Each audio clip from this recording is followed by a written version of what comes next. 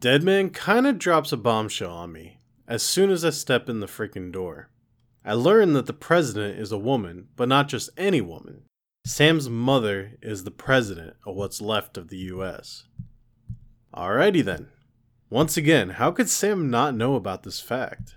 Something doesn't add up, and hopefully I'll get some answers at some point. Also, Sam literally says nothing. No gasps, no emotion. I'm starting to wonder if he's okay. The scene cuts to black as Sam goes to get changed for what should be a most interesting reunion. We walk into what looks like the Oval Office, but if I'm not mistaken, we are underground. This has gotta be an illusion of sorts. I'm calling it now. Here I'm introduced to a new character. Die Hardman, the president's right-hand man and the director of bridges. Sam already knows them apparently.